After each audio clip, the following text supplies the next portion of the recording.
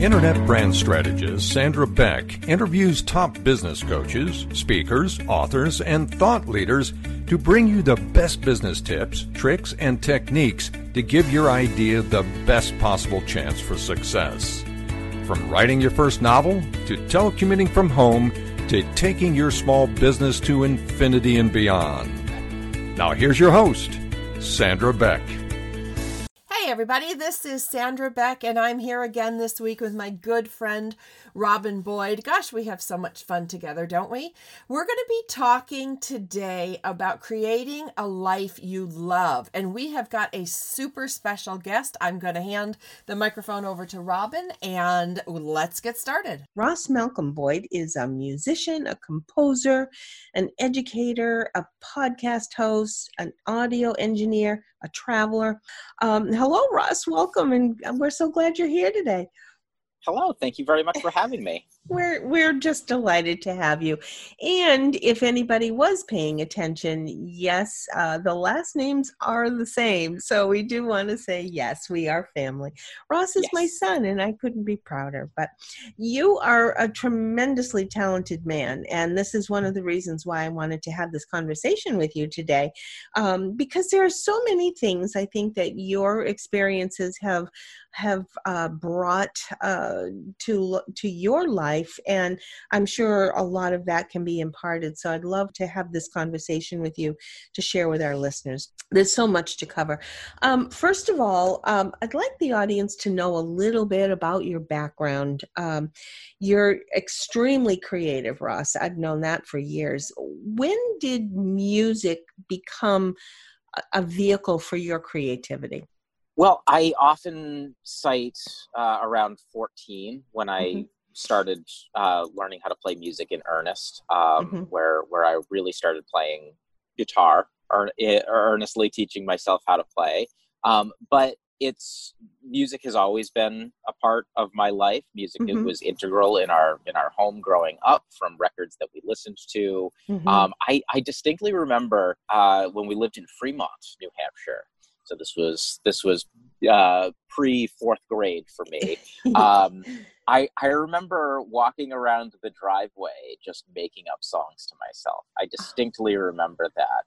And I remember there was an episode of Doug, the Nickelodeon show. Yes. Doug. I remember. And there was Doug. An episode where they started a band, and they had a song called "Drumming on a Trash Can" or "Banging on a Trash," something like that. And I remember just walking around the driveway, humming that to myself, and then making up my own lyrics, and then it would spiral into just me coming up with other songs and ideas. And it was long before I ever decided that music was something that I wanted to do. Like you said, I was always creative. I was always writing stories and drawing pictures.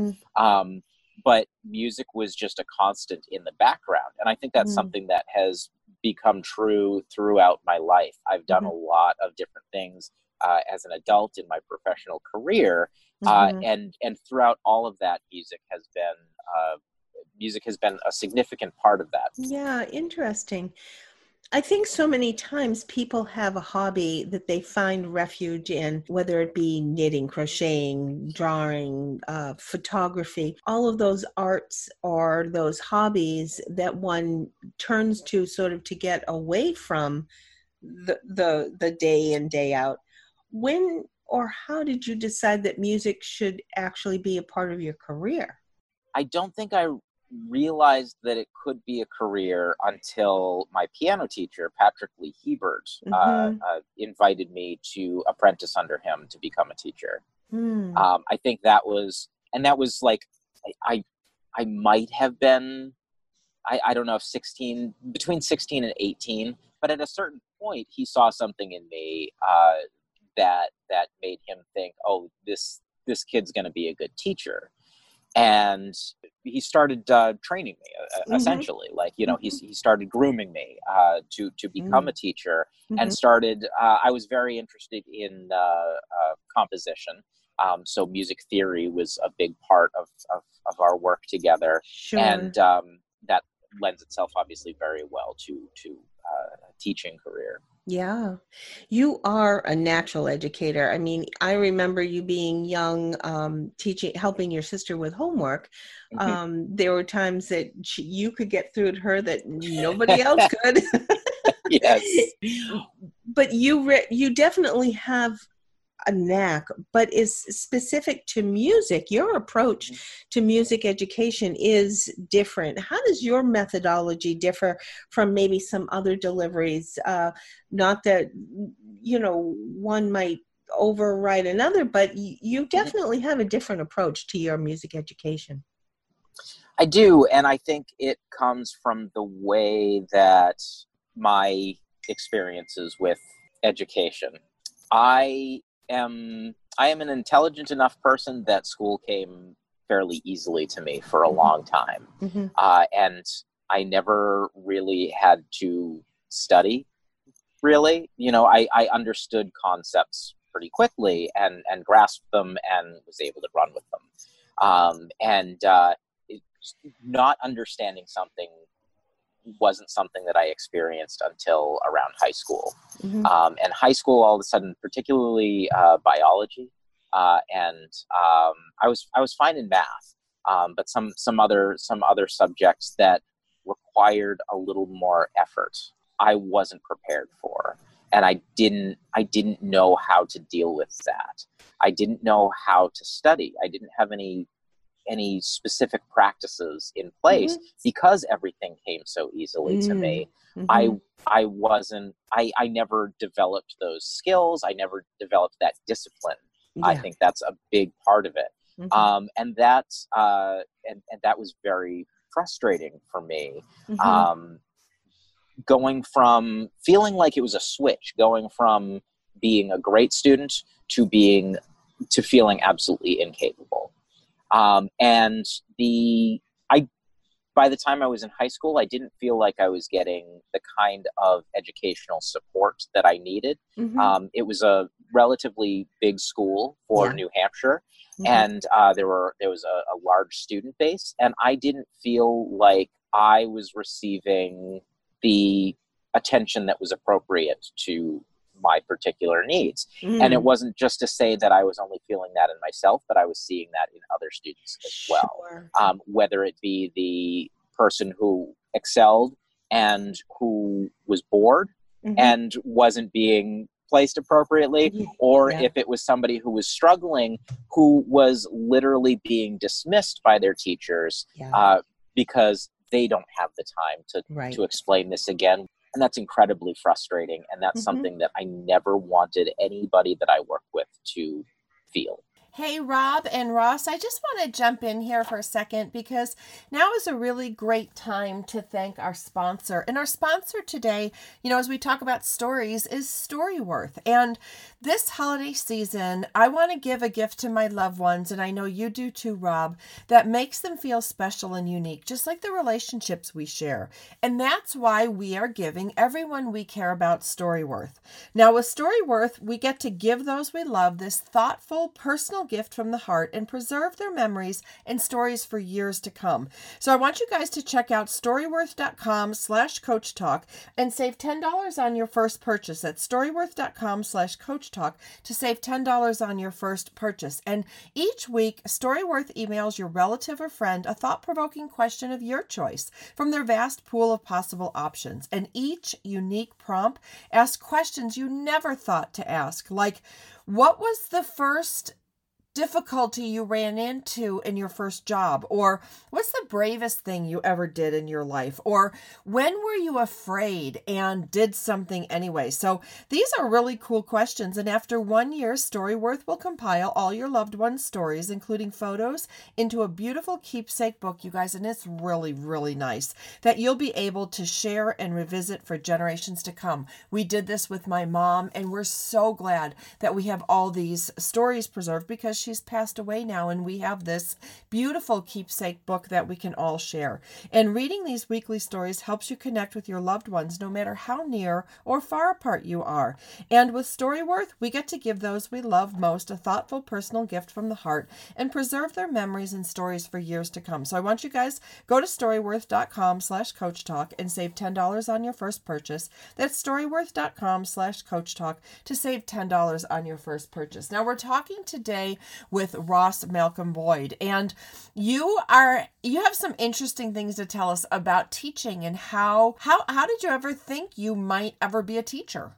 For a long time, I didn't think that I ever wanted to teach in a classroom or group setting because I thought it was so important to work with an individual on their level and at their pace. Working through material that was going to be most beneficial to them at any given time. So my teaching approach has been very flexible and very meticulously crafted, sometimes spontaneously, to the individual. And that's something, even as I have grown a lot as a teacher and learned new techniques, I've gained new understandings of how to communicate with people, from young people to old people, but that commitment to the individual is still so important to me. It is evident because so many times I would see you come back from a lesson and you would take a song that student liked and revamp it and rewrite it and rewrite chords for them so that they'd be able to then play the song they liked, not necessarily the song that was the next song in the rote book. It was something that they're going to relate to, which obviously helps that student with desire. Yeah. And I think it's something that I do. I think it's something that a lot of private music instructors will do. They'll be, teaching song by song as opposed to teaching out of a particular methodology. But what I would try to do that I think is different than what a lot of other folks would do, I would get a lot of students who say, "Oh yeah, my old teacher taught me this," and would show me a song, but they wouldn't understand any of the concepts within the song. They didn't kind of get any greater meaning from that. So what I would try to do, especially when I was rewriting music or arranging music for students, and I still do today, is I try to center it around a particular concept that we can get out of that. Almost trick. I've been accused of tricking people into learning. So I will kind of build a lesson around that piece or a section in that piece, and you put this finger here and that finger there, and then you do that, and then okay, now do it like this. Okay, now again, but this time go like this, and all of a sudden, I'll say, and now you're playing in this way, and they're like, oh, I didn't even realize that. I read an article with a guitar instructor. This was many years ago, who said he never decided to start teaching music theory from any point. He would teach until the student inquired, why does that work? Like, there's not a G sharp in the key of C. Why does the E chord work in this song? And then he would answer that question and address it as that curiosity was piqued, rather than trying to instill curiosity from the beginning. And even though I don't make it a point of not planning out some little bits of theory throughout, I definitely think about that approach a lot. Never trying to offer someone something that they don't want.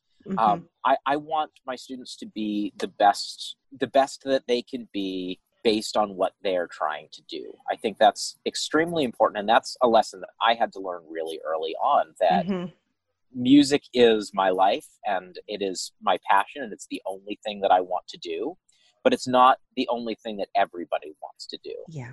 And that it's okay if all you want to do is learn 3 chords and learn as many songs as you can with those 3 chords because it makes you happy. Yeah. Like, that is absolutely valid, and it's absolutely something that makes me happy to do for people. Yeah. But it took me a while to accept why are you taking lessons? If that's all you want to do, why, like, you should know this though, but this is cool. And I'm like, yeah, it's cool to me, but it's not going to be cool to everybody. And that's okay.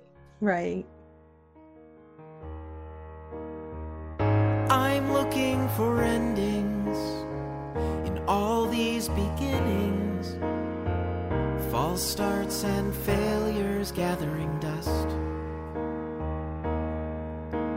I look at my collection, this monument to something that made sense in dreams but faded when I woke. But I kind of remember all the parts between the lonely spaces and the ghosts that So interesting. And there again, that's why I think people magnate toward you and are so for lack of a better word, Ross, they're enchanted with you, because when kids are with you, they really do become enchanted and they have a desire. And I know I have heard, because we do have a small town, and I've often heard from people who had been your students, they said, oh my gosh, we never had a teacher like we had with Ross. He was just amazing. So it really, knowing that you have left that kind of influence with people has to be very rewarding. It is. And I sometimes I have to remind myself of that, because it's very easy to get bogged down in whatever thing I'm not according now. Yeah. Right. I think we can all feel that, where it feels like, oh, I've been working so hard and I haven't done anything. I haven't gotten to this next thing. I'm so close, but I'm not getting through to this group, or whatever it happens to be. And it's easy to forget about the things that you have accomplished or the lives that you have changed. And it's nice to be reminded of that every once in a while. So thank you. It is. Now, you have been teaching virtually long before our country has had to move toward a more virtual world. You've been doing this very successfully, you and your wife. What advantages has teaching virtually given you? One of the big advantages, coming from New England, it snows. Yeah. And the winters are brutal. And when you're teaching privately, like, as a student, like, not having to go to school and getting a snow day, that's a great thing. Yeah. But as a private instructor who depends on that income, it's like, wait a second, snow days aren't so great. Yeah. So because of that, because of oh, it's a snowstorm, and whether or not it's like, oh, we want to come to our lesson, but we don't know if we'll be able to. If the roads are clear, we'll be there. And I would often think to myself, let's just go online. Like, let's just use Skype. And it's something that came up a lot when I was living in the northern part of New Hampshire, up in the mountains, where the winters are especially brutal. When we were up there, when we were living in northern New Hampshire, we were faced with other problems. The infrastructure of internet is not as strong in those more rural areas, and in a lot of rural areas across this country. So while it has its benefits, and when we decided we were going to start travel full time, and we bought an RV, and in 2016 we hit the road, and we've been living and performing and teaching on the road, kind of setting ourselves up. We knew that we were going to be teaching remotely when we closed the physical studio in 2016 and decided to head out on the road. We knew that this was going to be the plan. We had a number of students who had just like kept on with us. It's okay, we're going to transition to online. We did a bunch of tests before the physical studio officially closed, and things were working out great. And we hit the road, and we've been teaching that way ever since. It is wonderful. It is wonderfully freeing for us. It is wonderfully freeing for a lot of our students. It's incredible to be able to do something like this wherever we are, without a lot of the impediments that that having to show up at a certain place at a certain time can produce. So yeah, in a lot of ways, when things shut down, not a lot in our lives in particular had changed because we had already built that life for ourselves. So we're very fortunate in that sense. And I think both Jamie and I have been talking to people. I know I reach out to a lot of folks, a lot of other music instructors who had questions about like moving to virtual lessons. How do we do this? Right. So talking to people, and of course it's not just musicians who have to, are music teachers who have to deal with this kind of thing, but other people find benefit from some of those tips. Yeah. Sure. I want to let listeners know, if they are interested in more virtual lessons, to go to tinyvillagemusic.com, because that's where they can find Ross Malcolm Boyd and a lot more information about virtual lessons, as well as many of your other avenues as well. Interesting. This is a good segue, because I wanted to ask you about the Ross and Jamie adventure. Yes. You, as you said, have been traveling with your wife across the country since 2016. Bag and baggage, you packed up the house in a storage unit and have been on the road since 2016. How did you prepare for this kind of life-changing decision? This is huge. This was huge. It was, and it was a lot of work leading up to it. It wasn't a decision that we said, okay, we're going to do it. I know. Then do it. We had the talk. It was a couple years before. We'd been having conversations about downsizing, about like when we settle into a house, it being a small house. We wanted a fairly small footprint, and I had been talking about wanting to tour and to travel and to take my original music outside of New England. And we had been discussing different ways that we could make that happen. And Jamie literally had a dream that we bought a used RV and started touring and living out of the RV, because she couldn't afford to just send me out and let me do my thing. Yeah. And so that was the inspiration. It was literally a dream. And we planned for a long time, both figuring out how we were going to work, plotting courses, figuring out all of the things that we might need to know about living in an RV. Jamie did extensive research and continues to do so, and to write about said research at rossandjamieadventure.com. I'm glad you added that, because yes, I wanted to make sure we do that. rossandjamieadventure.com has such a wonderful tale of your travels. The open road is ahead of us again, and it's leading to a place we've never been. A dozen maps and not a single one can tell us what to do. But that's okay, 'cause I like getting lost with you. There is no destination save for what we find as we travel all across the countryside. From the White to Rocky Mountains till we reach the ocean blue. I'm never really lost as long as I'm with you.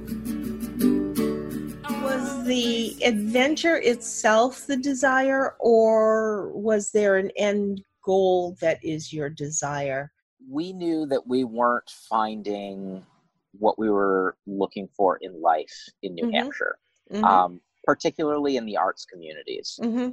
We just weren't finding that place that was right for us, between theater companies and bands and so forth and so on. We just didn't feel like we were in our artistic community. So we knew that there were other communities out there, and we wanted to see what they were like. We wanted to find those communities.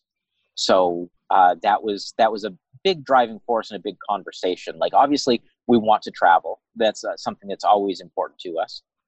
getting to see as much as we can. This country is enormous, let alone this world. Once we've seen all we can handle here, there are other places that are amazing. Yeah, another spot. Okay, let's go. And that's wonderful. And I think that travel informs us as human beings as well. Getting to experience people who live in a different way than we grew up living, whether it be the culture, the food, the climate, all of these things can have a fairly significant effect on how people live their lives. And it's really eye-opening to get to see and experience some of that in our travels. And I think we're both very interested in personal growth in that way, that a lot of the answers are beyond us, and going for that. You always had an explorer constitution, if you will. I can remember you as a young boy. You would try anything when it came to food. You were willing to go places with other people. You had no reservations.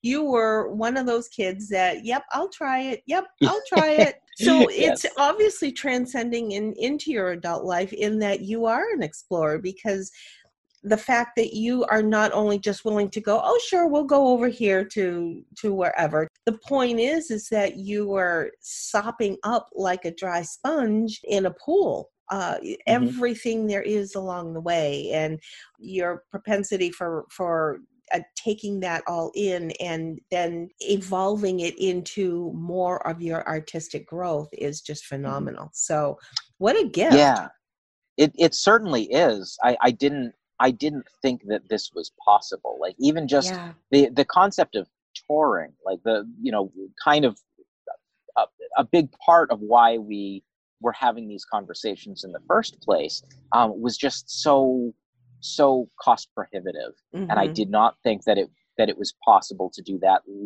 given our situation, let alone to live like this. So it's been fascinating to figure out how that all works, how you make money by working virtually, or by working, a lot of what we had been doing when we were starting was working from place to place. So either picking up music gigs or working at campgrounds, picking up jobs along the way. And that kind of turned into, okay, we'll build websites, or we'll teach courses, or whatever the case may be. It's grown in a lot of interesting ways. It really but has. I didn't think that this was possible. And the fact that it is, the fact that we figured it out, it feels like a weird secret. Like, oh, did we uncovered something? This is amazing. I can't believe it. It feels like we're cheating somehow. You have totally, well, and of course, admittedly, your wife is quite a talented woman. So a lot, we want to talk a little bit about Jamie. But if anybody is interested even in how you accomplish this or whatever, I want to reiterate rossandjamieadventure.com is the place to go for that kind of information. When we decided that we were going to start traveling, and we were going to look for a new place to settle down, we had a list of things that were important to us. So music community, local theaters, so forth and so on. That were on our list of priorities. And as time went on, Jamie was realizing that musical theater wasn't necessarily at the top of that list. She's like, I don't know if this needs to be on the list. There are a lot of things about that I don't miss anymore, that I don't need as part of my life. I'm not deriving the same joy that I used to from that. So that's kind of become a less important thing. And that's okay. We still want to be in a community with a strong arts focus. So naturally that's going to be involved. But her specific connection to musical theater in the way that she had been connected with it before isn't as big a part of her life now as it was then. The show is called Finishing the Season. You can find it on iTunes. I think we have some really fun episodes in there. And I wouldn't be surprised if the show comes back, because we still do, the show was born out of just me asking questions. I love it. It's really, really fun. I would not be surprised if we do it again. I also wouldn't be surprised if we kind of took the same idea and picked a different subject. But the episodes are still available. You can go check them out. They're a good time. And I think they are. Yeah. And me not knowing a lot about musical theater, it still was just as delightful or enlightening for me. And I'm definitely growing through what you and Jamie have been doing. And I'm glad that you dropped the title of the podcast, because I really think people will enjoy it. Absolutely. One of the things that I was kind of curious about with all this musical theater that you've been surrounded by and involved in and helping to put on, do you think musical theater has influenced your songwriting, your compositions? Absolutely. It's absolutely made me think about story and character a lot more. I was asked to write a song, or Jamie and I were both asked to write a song for a play a couple of years ago, which we were happy to do. And it was one of the first times that I was writing very deliberately from a very particular place. Like, this character was already created and I was writing from the voice of this character. And it was a really cool experience to really put myself in that place and to write kind of from a different angle. There are people who are great at writing story songs, you know, as the third from the third person narrative of so and so walk down the road sort of songs. And I've always been most of my songwriting has been more introspective. And usually from the first person perspective and singing out. And sometimes I will be writing about somebody else through the first person, but that's been my comfort zone. So both the idea of writing for other people or other characters and that experience of being asked to specifically write a song for this play contributed to that kind of growth and that shift in songwriting, and to challenge myself, because you get settled into what's comfortable, and it's easy to write in a particular way. It's like, okay, yeah, I've got my quirky songs, like these work. This is what I do. Yeah. Oh, that's not what I do, so I'm not going to worry about that. And then it's like, I could do that. And you try, and it's like, I have to practice at this again. Okay, so, and then you kind of have to go back to that, like, all right, we're going to start from scratch. There's some new music that I'm working on now that feels very outside of my comfort zone, and I was trying some ideas and writing things down, and it wasn't working, and I'm like, Jamie, it's not working, and she says just. I had recently done a course on songwriting, and she said, you need to take your own advice. You need to start from the blank page. You need to brainstorm. You need to follow the steps. Like, it's like, you mean take my own advice? It's like, yes. You're so talented in so many instruments, and I love the fact that you love trying everything. How did the ukulele become such a favorite instrument? It's weird. The ukulele is such a powerful little instrument that is so persistent. I don't remember exactly why I bought my first ukulele. It was a baritone ukulele, and the thing about a baritone ukulele is it's tuned much like a guitar, where it's tuned to the same pitch as the first four strings on a guitar. I see. So coming from as a guitar player, baritone was just the easy way into a different instrument with a slightly different tone. Sure. It sounded like a classical guitar. It had that kind of warm, mellow, nylon string sound that you would expect from a classical guitar. But it was a much smaller body, and the sound was a little bit different as a result. And I wrote a lot of stuff on that. A lot of songs that became bigger rock songs were written on that little baritone ukulele, and I would leave it next to my bed, and I would get an idea in the middle of the night, and I would reach over and I'd grab it, and you know, and I'd be lying in bed, and I'd hit the tape recorder and start humming a song. Okay, I think it goes like this. Okay, there it is. Okay, I'll deal with that when I wake up. And it was great because it's this little tiny thing that's right next to me. You know, it's not cumbersome. It's got everything that I need to create harmony and melody, and I can get out an idea really quickly. Once you get into the other sizes, it wasn't until a number of years later that I bought a tenor ukulele. And a tenor ukulele is the next smallest size, and the biggest size using the traditional tuning of the ukulele. We are tuned to, I've got G, C, E, A. And that particular tuning, typically on most stringed instruments, your fourth string, your string that would be closest to the ceiling, if you're holding it, would be the biggest string and the lowest note. But the ukulele uses what's called a reentrant tuning, where the strings on the outside are the highest notes on the instrument. And that gives an interesting texture that you don't get with, say, a guitar. You might with a banjo, for instance. Banjo uses a similar tuning method, but it changes the way that the instrument sounds. This is not the way a baritone ukulele is tuned.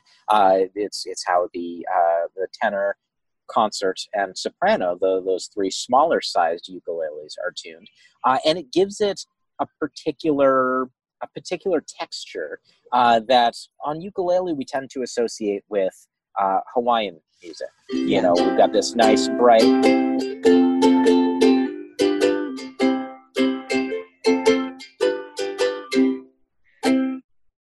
that we might associate with a particular style of music.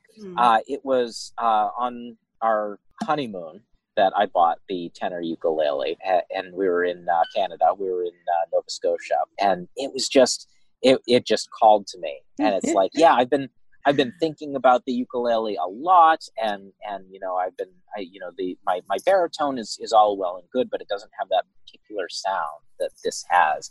And at that time, I had already been exposed to ukulele players like Jake Shimabukuro and Israel Kamakawewa Ole, or is easier to say, and countless other ukulele players. I was a little less familiar with the likes of Tiny Tim and Arthur Godfrey and some of those classic pioneers of the instrument. But it was definitely something that's like, oh, there's something going on. There's a sweetness, there's a sound to this instrument that I am really interested in.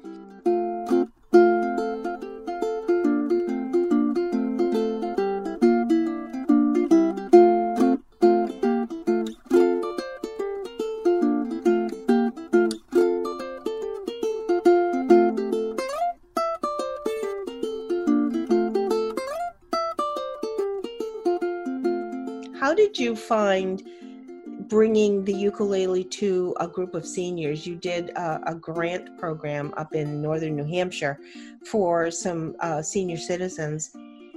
How was that experience as far as relaying the love of ukuleles? It has been life-changing for me. That is absolutely a wonderful, wonderful experience.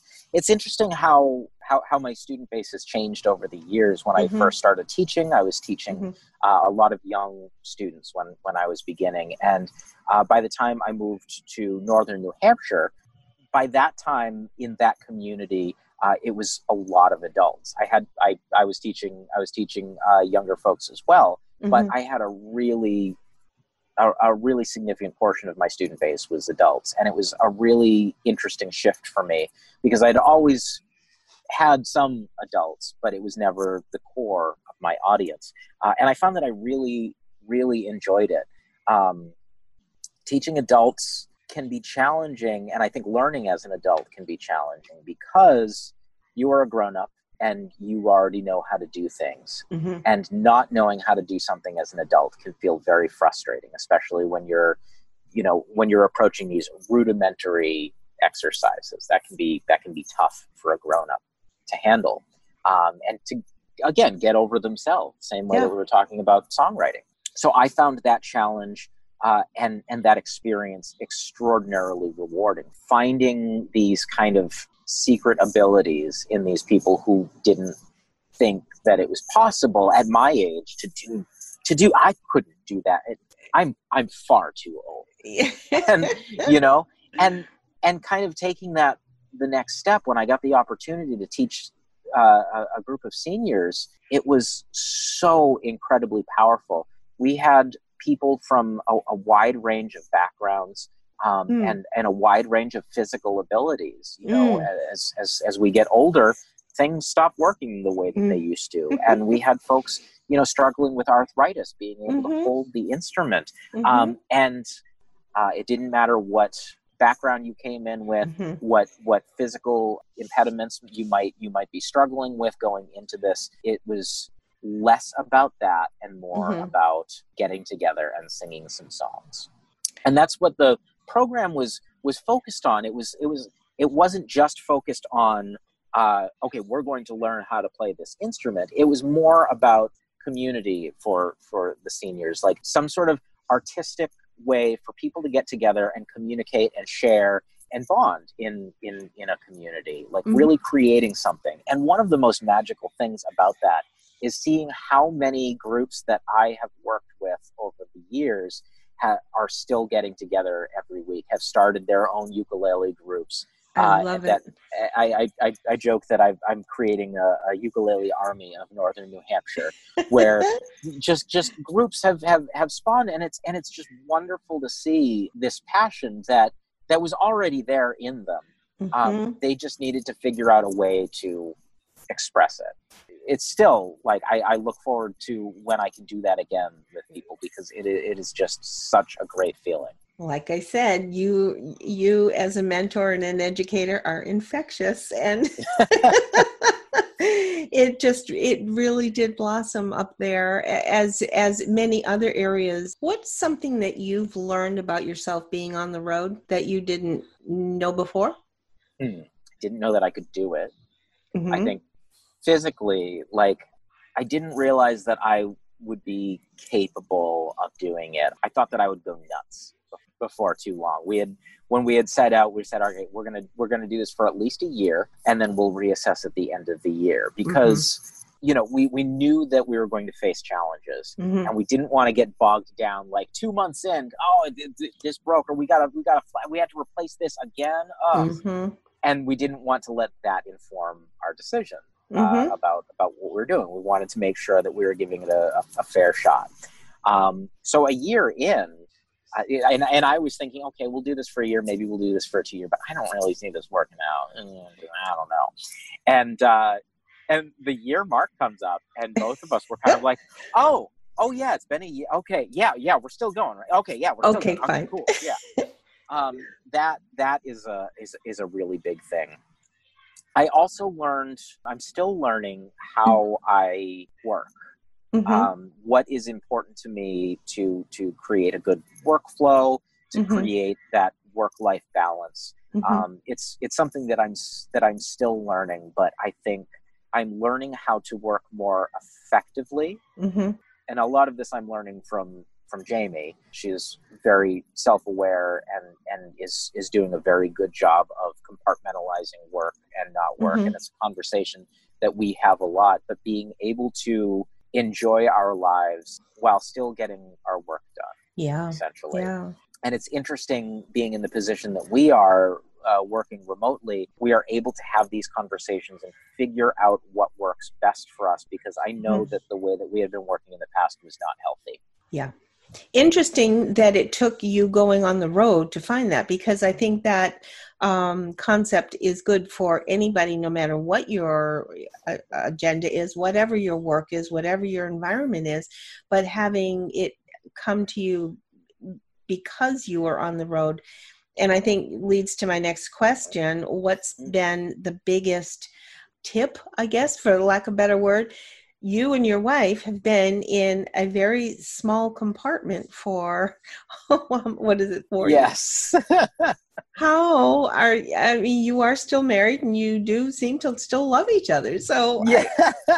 how has that affected your relationship? I think we have only gotten stronger. Before doing this, as I mentioned before, our work lives were crazy. We were working insane hours. It was kind of tough. Now we are on top of each other all day, every day, and I imagine that was a concern. It's like, all right, this is going to make or break us, I guess. no getting around it. But we have always been very open and communicative with one another, and we are only learning to be more so as our relationship has gone on. And it's so extremely important to continue that when we're in this small space, or if you're quarantined and can't leave the house, or whatever the case may be, whatever your situation might be. Communication has just been the big thing. Talking openly and honestly in a safe environment about, okay, this is what's working for me. This is what's not working for me. Right. And okay, how can we address that? Okay, I'll work over there at this time. I'll work over here at this time. Sure. All of those conversations are going to be super important, and it's important to have those conversations when you are in a calm space. When you are in all right, we're just going down this list. We are not accusing one another of these things. These are things that we're experiencing, and we're going to talk about how to address those things. Yeah. And that's a regular thing for us. It's like, all right, let's check in. Yeah. Where are we at? And life changes. When we hit the road, we were conducting ourselves in a particular way, but as our work changed over the past 4 years or so, Jamie started doing more virtual assistant work and is kind of leaning into the coaching world and so forth and so on. And I am shifting now from teaching in person or teaching workshops in person to teaching workshops online and developing courses. So as our work has changed, our requirements to do that work has changed, and thus our lives are changing and how we interact with one another. So it's so important that we continue to check in. It's not like all right, once a year. It's like, no, all right, this week I've got meetings here, and here. What are you working on? Do you need to record any video? Okay, cool. This is going to be a good time for me. If you can record then, blah, blah, blah. That is absolutely essential. I think it's remarkable, a true testament to not only just time management, but relationship management and career management. You have thrived in your careers. You are growing. One thing we didn't even have time to talk about today is your audio engineering and your audio editing capabilities. I mean, that's a whole nother field that you are very strong in. That's your degree. And so we can talk about podcast editing maybe another time. Yes, absolutely. The podcasting industry certainly is growing. We certainly want people to turn to Ross Malcolm Boyd with any of those kinds of needs. What's ahead for Ross Malcolm Boyd? I mean, I'm sure that there are some dreams that the bucket list it must be out there. Yeah, I've got a lot of music that needs to be recorded. I've been sitting on so many songs that are just waiting to be released, and finding the time to record them. I am working on a ukulele course, an online ukulele course, which I'm very, very excited about. That will be launching relatively soon. I don't want to jump on a date just yet because, of course, you're like, all right, we're almost there, and then you realize, oh, we need to do this before we can launch it. Like, oh, okay. So, but that is on the way. I've been sending out emails every week to my email group for ukulele folks. So there have been lessons or talks about music as it relates to ukulele every week. And I particularly started doing that because of the shutdown, because of the quarantine. I wanted to be doing something for my students who I knew would normally be going to groups every week that would no longer be able to do so. So I thought that this would be a really fun way of connecting with those people and keeping them connected. So presenting songs every week. And I think finding new projects like that is always really important to me. Yeah. Finding new ways to connect with people, especially right now where, okay, this is a weird time. What are we going to do? Right. Ross, I have always enjoyed talking to you. I mean, you as an adult are such a fascinating person.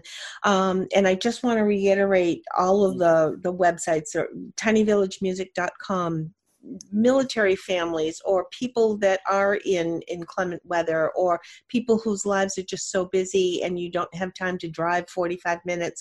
Consider some virtual lessons because this is such a delightful way to bring music into your children or even you as an adult, your lives. RossandJamieAdventure.com to learn more about your travels and how one even gets to that point to bring your career on the road. So much to learn from you, Ross, and thank you for taking this time with me today. This has been wonderful. Thank you for having me. It has been wonderful. On behalf of Sandra Beck, we want you to get out there today to make more money with less time and effort so you can live the life you want. Tune in next week for more tips, tricks, and techniques on Coach